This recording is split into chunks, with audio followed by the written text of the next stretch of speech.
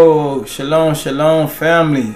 Welcome back to another episode of Daily Bread, where we read the word of Yahuwah daily. Turn me up in the headphones.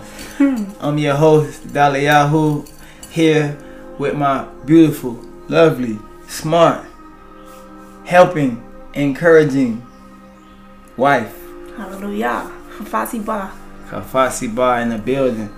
And we here with another episode. We here to just help you get your day started right with some devotional words, some devotion to Yahuwah, some encouraging words, some encouraging, strengthening words from the Most High, our Heavenly Father Yahuwah. We can't do nothing if we ain't doing what He want us to do. So important to stay in tune with the Father. So that's what we here to help you guys do, man. Reading the word of Yahuwah daily. So today we're here to read Genesis of Barashyth chapter 21. That's the topic of discussion, you guys. So we're gonna pray briefly and make supplication to Elohim, and then we're gonna get into the word. Jump right in. So let us prepare ourselves, stand, open up our hands, and pray. Baruch atah Yahuwah Eloheinu Hamalat Ulam. Our Father who is in the heavens, permit your name to be set apart. Permit your reign to come. Permit your desire to be done on earth as it is in heaven. Give us this day our daily bread. Forgive us for our sins and our transgressions against your Torah and your commands. Forgive us also for the sins and transgressions of our current family and our forefathers, for their iniquity against your Torah and your commands, as we forgive our debtors. Allow us not to be led into trial, but save us and deliver us from the wicked one. For yours is the reign, the power, and the esteem, now and forever. These things and more we pray in the name of our Mashiach and Sovereign, Yahushua. Halal Yahuwah. Halal Yahuwah. Tuda Yahuwah. Tuda Yahuwah. Yabarakak Yahuwah. Yabarakak Yahuwah. Amen. Amen. Yeah, and one thing I just want to address briefly. I know I had one person that listening asked me about this, like the words that I'm saying before we pray or when we praying. I just want to kind of touch on it a little bit. I think this is something maybe I should have talked about in the first episode, maybe. But if you made it to chapter 21, I'm gonna finally give you guys congratulations. We're gonna finally reveal the abadit that we're speaking. So now I just want to briefly just transliterate for you guys to translate the beginning phrase. I would say Baruch atah Yahuwah Eloheinu. So Baruch atah, Baruch is blessed, atah is you. So it's like Baruch atah Yahuwah Eloheinu. Eloheinu is like our mighty one, or what they commonly call God. So it's saying just that blessed are you, Yahuwah, our mighty one. And Baruch atah Yahuwah Eloheinu Hamalat Ulam. So it's like Malak is sovereign or king. So he king of the world, king of the ages. So that's the best way to describe it. He's sovereign. He don't have no boss, no beginning, no end. So he is sovereign of the ages. That's the best way to explain it, because the Hebrew word ulam, they say is like ages is the best way to describe it. It's like, because some people say Hamalat Ulam is like king of the universe, but universe is like, it's a Greek concept. Like they went outside the earth and they saw the whole universe. There's no universe. It's this one. It's this arrest that he made, but he's sovereign over all the ages, the time before, the time after, all space and time. It's Ulam. So I think Malak Ulam is sovereign of the ages.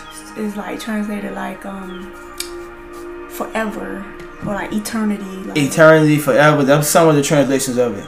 Ages is like, eternity. Like you're saying, he's sovereign over all that. However you want to look at it, he is Malak, sovereign over all those things. And that's a great way to say everything is eternity. Like, what encompasses eternity? Everything. Ain't nothing outside of eternity.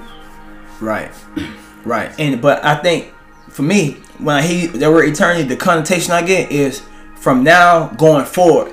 But ages from eternity backward, be everything that was eternity before eternity. You know what I'm saying? Like from that's why he said was, is, and to come. Like it's just that all the ages. You know what I'm saying? So it's such a it's just a broad scope that Yahuwah covers. It's hard to find the right word. That's why we speak in Abadit, because it's just more than the one connotation you might get from the English word. So ulam is what they use. It's what's used in the text, and he's sovereign over that. So we say Baruch atah Yahuwah Hamalak Ulam.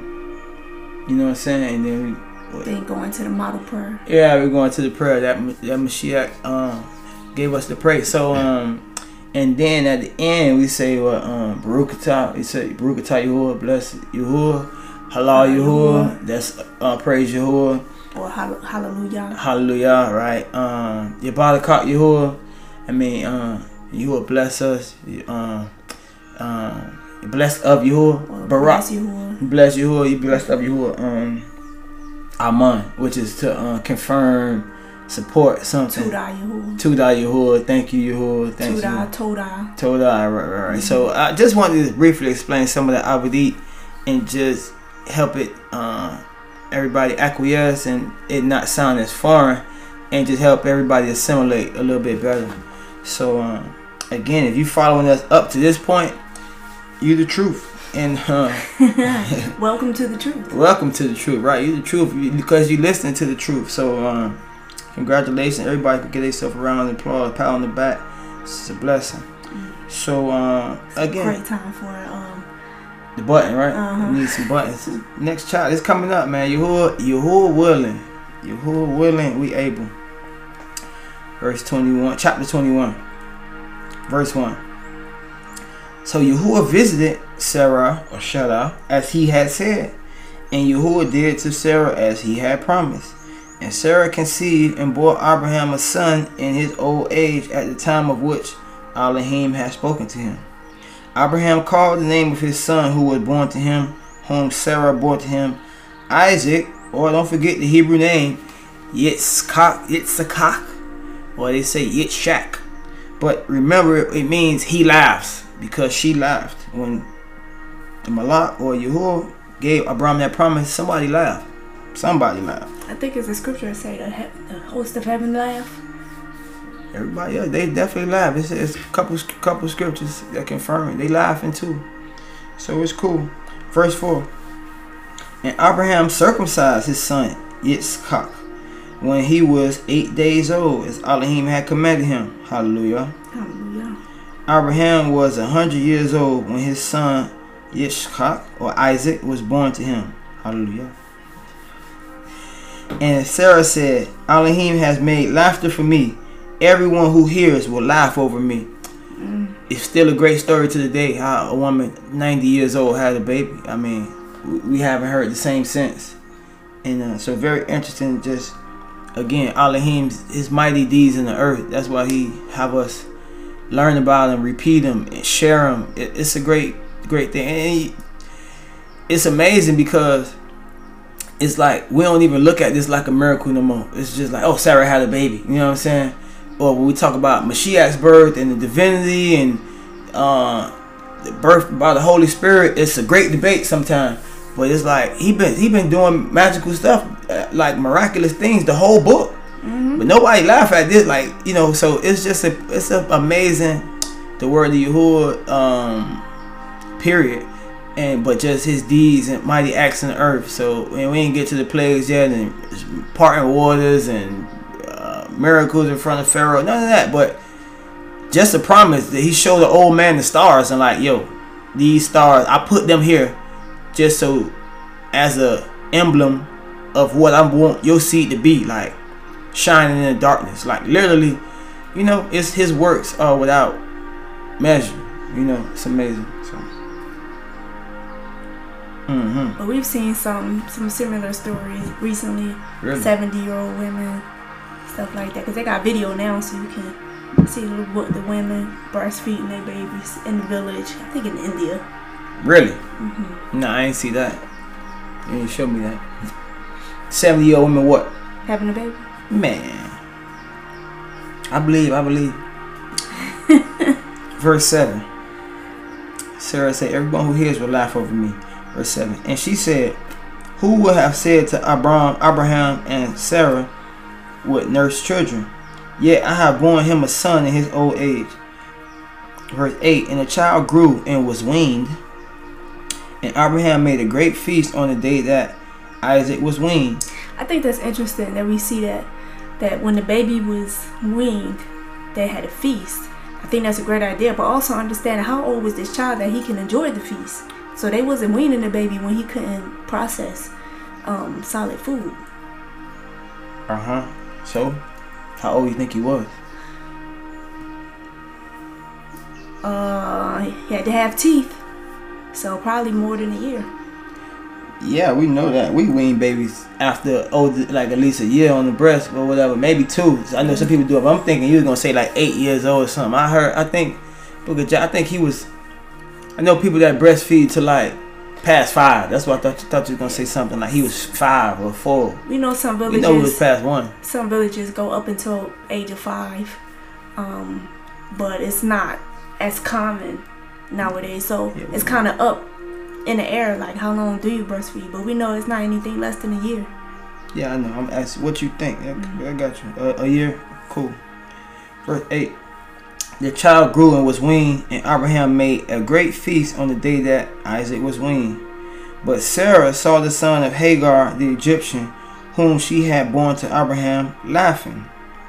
Mine say mocking. Possibly laughing in mockery, says the footnote. Yeah, she said, hey, y'all laughing, we all laughing. Everybody laughing. Okay, verse 10. So she said to Abraham, cast out this slave woman with her son, for the son of this slave woman will not be heir with my son Isaac. And you can imagine, because she had been going through this, because Ishmael about 12 years old by this time.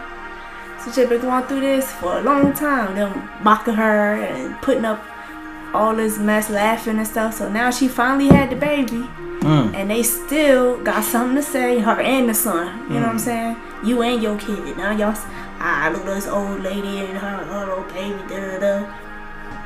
And she like, all right, enough of this, cause you ain't supposed to be here anyway. So get lost.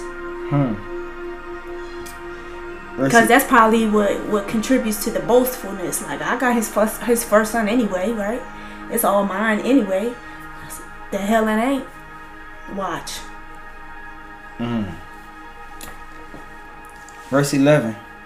And the thing was very displeasing to Abraham on account of his son. But Elohim said to Abraham, be not displeased because of the boy and because of your slave woman. Your bond woman, as the KJV say. Slave woman. Whatever Sarah says to you, do as she tells you, for through Isaac will your offspring be named. And I will make a nation of the son of the slave woman also, because he is your offspring. So Abraham rose early in the morning and took bread and a skin of water and gave it to Hagar, putting it on her shoulder along with the child, and sent her away. And she departed and wandered in the wilderness of Barashyth. So he literally kicked them on out, huh? Kicked them on out. Verse 15. When the water in the skin was gone, she put the child under one of the bushes. Then she went and sat opposite him a good way off, about a distance of a bow shot, for she said, let me not look on the death of the child. And as she sat opposite him, she lifted up her voice and wept. Verse 17. And Elohim heard the voice of the boy, and the malach of Elohim called to Hagar from Shamim, from heaven, and said to her, what troubles you, Hagar? Fear not, for Elohim has heard the voice of the boy where he is.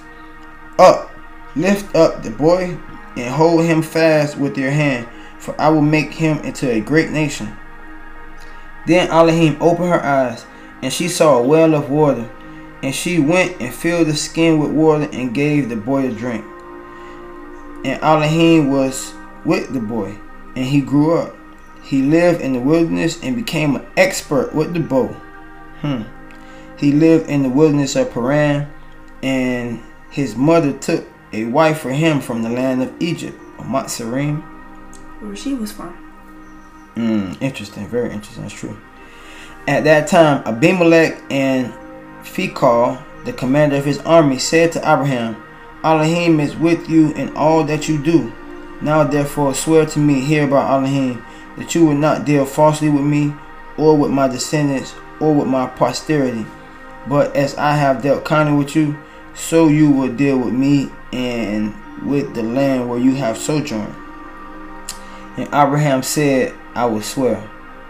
When Abraham reproved Abimelech about a well of water that Abimelech's servants had seized, Abimelech said, I do not know who has done this thing. You did not tell me, and I have not heard of it until today. So Abraham took sheep and oxen and gave them to Abimelech, and the two men made a covenant.